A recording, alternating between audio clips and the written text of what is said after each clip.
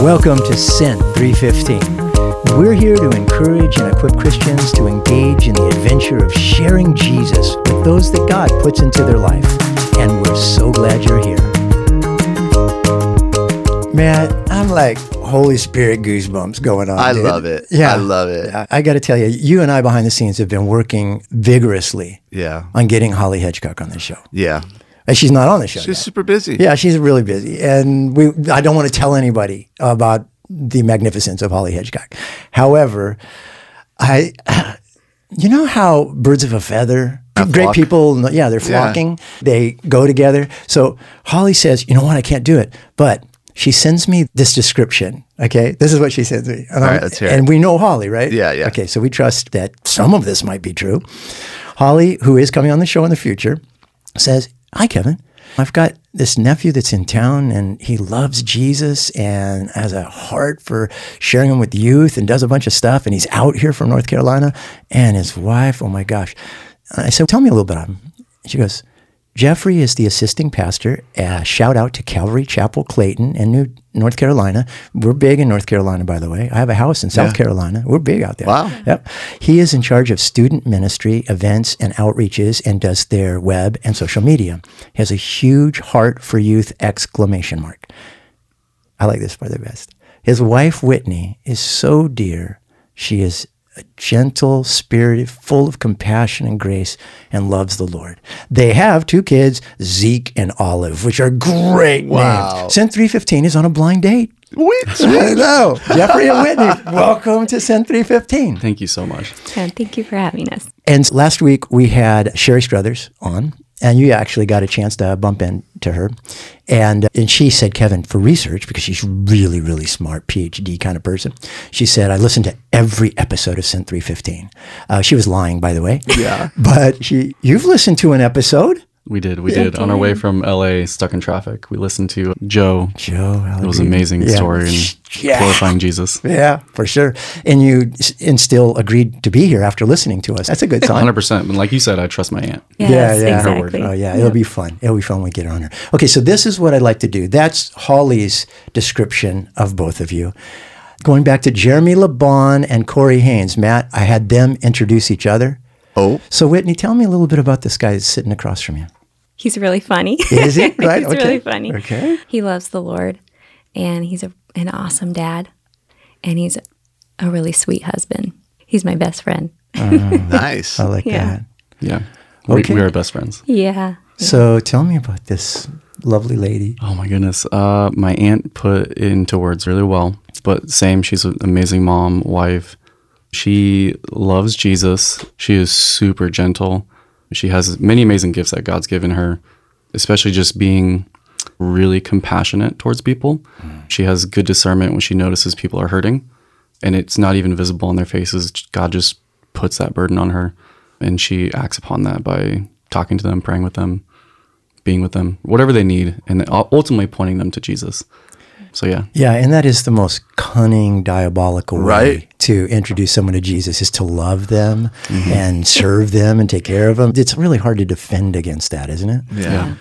So how did you guys meet each other, and how did you meet Jesus individually?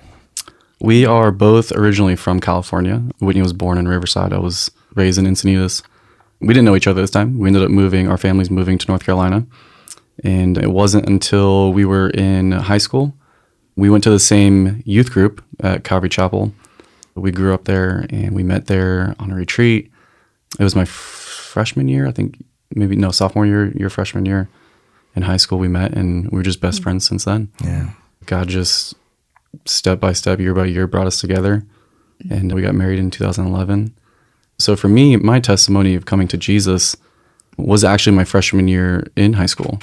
I've grown up in church, pretty much Calvary Chapels my whole life, going to church pretty much every week. I grew up with a single father here in California. We ended up moving to North Carolina and going to that Calvary Chapel and really being plugged into that youth group. And I knew the nuances of Christianity at that point because I've been in church my entire life. Yeah. So I knew all the worship songs. I knew Bible verses. I knew when to do this and when to do that and how to say this and how to say that. Every time I share my testimony, I always go back to Revelation chapter 3, where Jesus writes to the church in Sardis. And he calls them the dead church. He says, I know your works. You have a name that you are alive, but he says, you're dead. I remember one evening on a retreat, the Holy Spirit really convicted me that said, you have this facade. You look like you're alive to everyone else, that you are a part of the church, that you are a follower of Jesus, that you're born again, but you're not. You're dead. And so through that conviction and the gospel being presented, I repented and put my faith in Jesus and was born again that evening. It's amazing. So now I have the appearance that I'm alive, but I am alive. Yeah. Amen. You know? Way better. Yeah. So that's my quick testimony. So Whitney, you were in the Hells Angels, did some time at Folsom. My grandpa was. Actually, yeah. Whoa! Yes. Didn't know that was going to happen. He actually wasn't in, but he... That was prophetic. So Holly gave me those I was notes. like, wow, you did your research. yeah, that's actually really... We got your rap sheet. Yes. Right, yes. Wow. So my testimony is very different from Jeffrey's. And I just have to say the really cool thing is that we actually both got saved on the same retreat, the same evening that the gospel was presented. God is just, how he does things is beautiful. Anyway. Yeah, how he knows what's important to you, what you care about, the little things. He loves us that much. He does. Thinks about us that much. He does. And he created us. It never ceases to amaze me just how he works. It's awesome. I did not grow up in the church. Oh, Lord, help me. I have a little bit of a traumatic background, but it's what God used to bring my family, actually my whole family, to him. And so he really redeemed us. It was like he scooped us up out of the pit. I was born here. We lived in Texas for a little bit. And then we moved to North Carolina when I was about 5, I think. And a close family member actually molested me for many years. During that time, too, we didn't know the Lord and we didn't go to church. Weekends were partying. So just growing up in that environment, just being exposed to a lot of things. My brother and sister as well. So there's 3 of us. There was a period of time when my dad couldn't be with us anymore. He couldn't live with us. And it was almost a year. But in that time, God actually met my dad right where he was. And my dad actually, he was ready to commit suicide because he had lost everything, us, his family, because of decisions that he made in his life. And basically one day he found an old Bible, my great-grandfather's old Bible, in his camper that he was living in at the time while he was away. And he cried out to God. He said, if you're real, you need to reveal yourself to me right now or I'm done. I'm killing myself. This is it.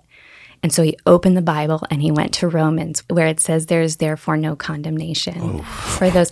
He was like, I knew that God spoke to me and his whole family had been praying. Like we have extended family that are actually from here as well that had been praying for his salvation and my grandfather's, like my dad's dad, their salvation. And it was like he knew. He was like, I got to go to church. And he went to church. He gets saved.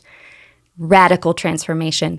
He had been on heavy drugs and drinking a lot. And it was like the Lord took the desire away from him and me. And I know that's not everybody's story, but this is my dad's But it's a great story. It's beautiful.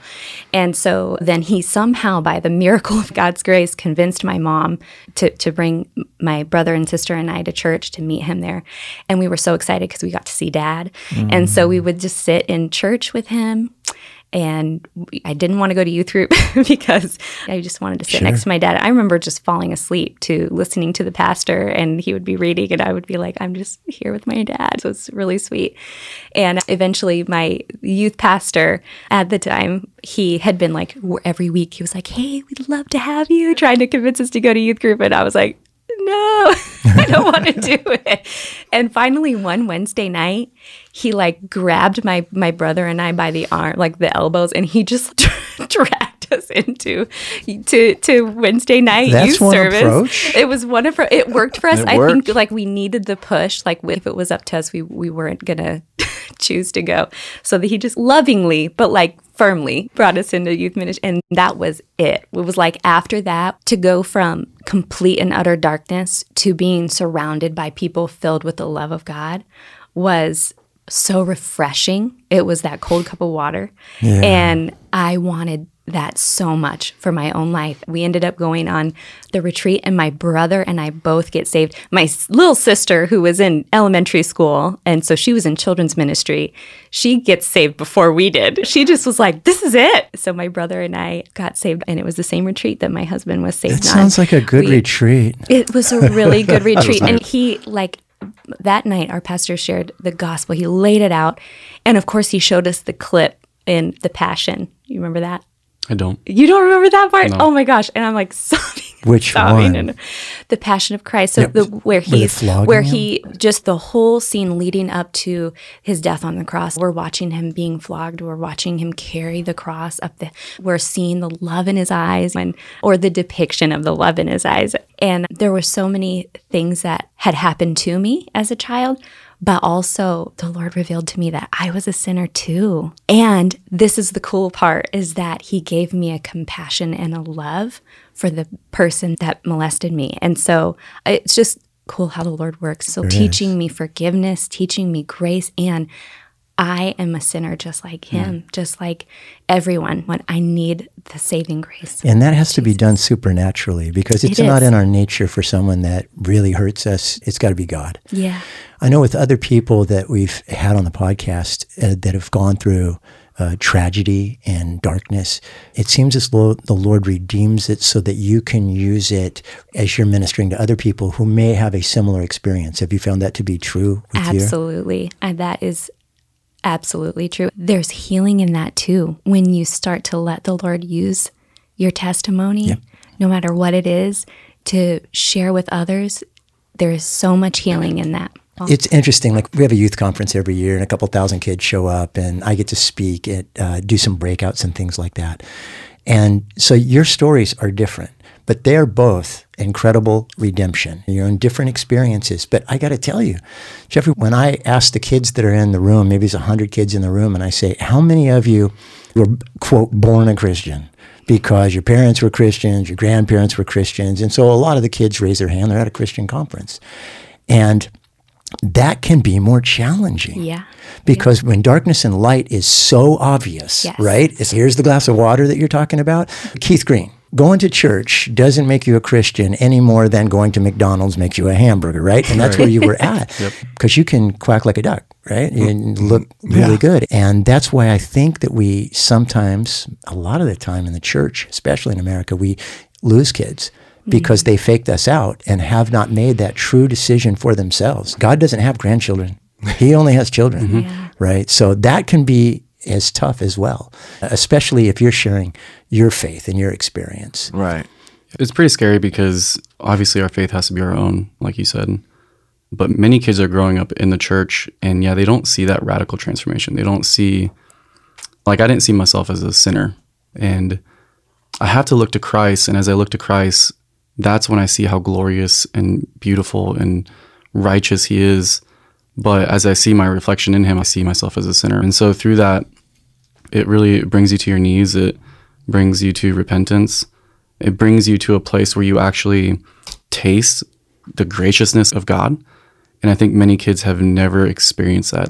There hasn't been that experiential grace of God in their life. And so there's this, I don't want to say facade, but I guess a deception that they are followers of Jesus just by going to church or having parents that are believers. And I think even sometimes where the fault is with the parents is that, and I encourage them, don't just assume that your kid is born again. Just because you bring them to church and you raise them up in the word and whatever you're doing, they have to genuinely repent, believe in Jesus Christ, and walk with him. That's what he calls for all of his followers of Jesus. So there is that. With my wife's story, it's very radical, and you didn't really say it, but the kids, her brother and sister and her, what they saw in their dad, that transformation, right? From being darkness to now being light in the Lord, it was insane. So it was almost tangible physical proof that God was real. Seeing that transformation. And so all the kids are saved, their mom, his dad, and really amazing. Her brother's now in seminary at Masters. Her sister is married to a pastor in Calvary Chapel, Petaluma. It's really amazing. But for some of these kids who are growing up in church, they don't see that. Or they don't experience, or they haven't experienced grace. And grace is so key. We are saved by grace through faith, right? And if you have not experienced that grace, man, some kids are just walking around like they're alive, but truly they're dead. Yeah. Yeah, that's truth. Hey, you guys are out here, I think you said it's like the first conference that you've been able to come to. Can you tell the listeners a little bit about what it was, but more importantly, what have you come away with? What's the wisdom and the nuggets and the inspiration that you've come away with? We've been doing youth ministry for 12 years now, since we got married. And we serve together, and I think that's a wonderful thing for a husband and wife to do in whatever the capacity that is, whatever ministry. And we've just been faithful to serve. We've been discipled. We've had training through the Holy Spirit. You know, you make mistakes and you learn from that, and God gives you wisdom. I know about that. So we've never had training in the sense of going to a conference or some type of schooling. But I think the Holy Spirit is the best training. Yeah. And through the Holy Spirit and through experience, we've learned a lot.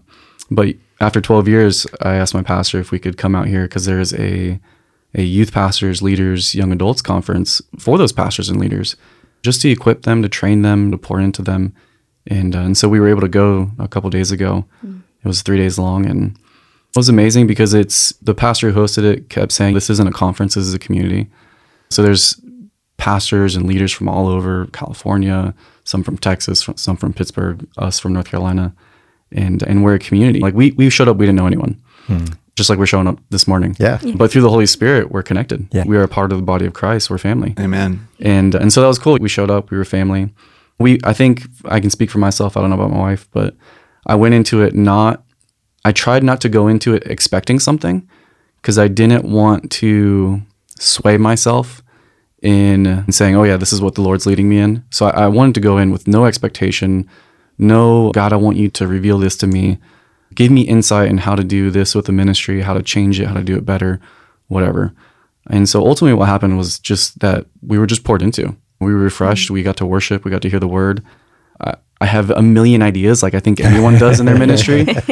And I don't want to just say, okay, this church is doing it this way. This pastor's doing it this way.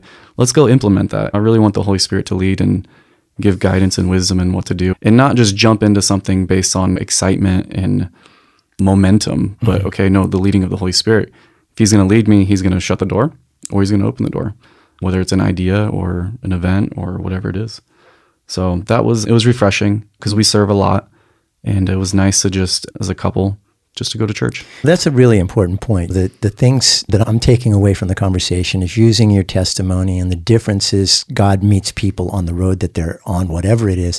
But that other part, there are a ton of people who are listening to this, who are serving, and probably not knowing that they need refreshing. So I think that's a message for some folks. To me. Yeah, because you're going all the time. All the time. What'd you come away with from the conference and the experience, Whitney? Definitely very similar already to what my sweet husband said, but I went into it more like, Lord, meet us in a different perspective. But it was just really refreshing. It was encouraging to be around other families that are serving just like us with young kids that we're homeschooling and we have a full life. And it's just like how I felt when I went to youth group. It was like a safe haven. Like you just walk in and you're like, okay, like I'm home in a way. Sure. And I can just let the Lord meet me and fill me up with his Spirit fresh anew and be ready. And I think just in a really practical sense, one thing that stuck out was we were talking about holiness, how God is holy, and we're all on a sanctification process. And sometimes we can really put pressure on our youth, on our kids to be holy. Like a way that we are called to be holy. That's what God's word says, be holy as he is holy. But also to have that grace and not get frustrated when you see kids that are making wrong choices or that are struggling with sin. Sometimes it can be discouraging, like when you're not seeing the fruit all of a sudden, but it's that slow growth, and it's just letting the Holy Spirit work in each of us just like he does with me. So anyway, it was just like a good reminder for me to not put pressure on the youth and to just love them where they are and trust the work that God has begun in them. He's so faithful. He's going to finish it. There's nothing we can do extra. It's an interesting partnership with him, with God. Yeah. But it's interesting because you can, especially working in youth, you're setting expectations. Yeah. And you're supposed to, hey kid, you're supposed to live up to my expectations. So if you have a sober estimation, if you have reasonable expectations and tons of hope. And just never lose hope for them, never lose hope for them.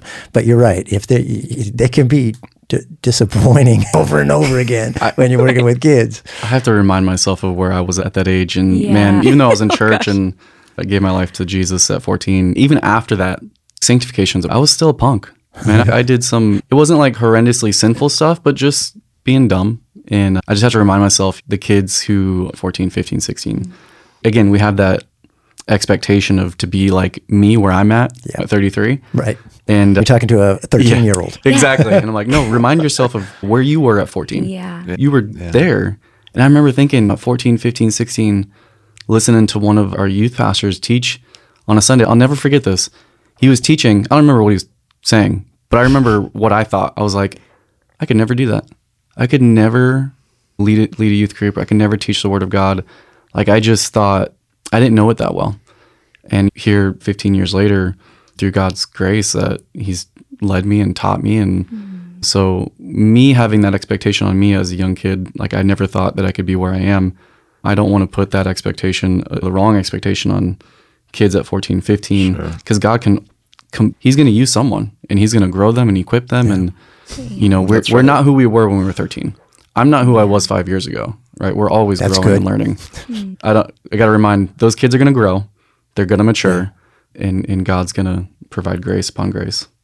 And it was just a good reminder of the hope that we have in Christ. Like, he was quick to remind me, look where you were and look where I've brought you, and you've got a long way to go. Like, to be able to share that with the kids that we're serving, like, there's hope, and we need to love them in hope of what Christ is doing. There's so many parents that I'm sure who are listening, and workers too, youth workers, volunteers, and everything like that. And I think this is a really good message to have some peace and rest in.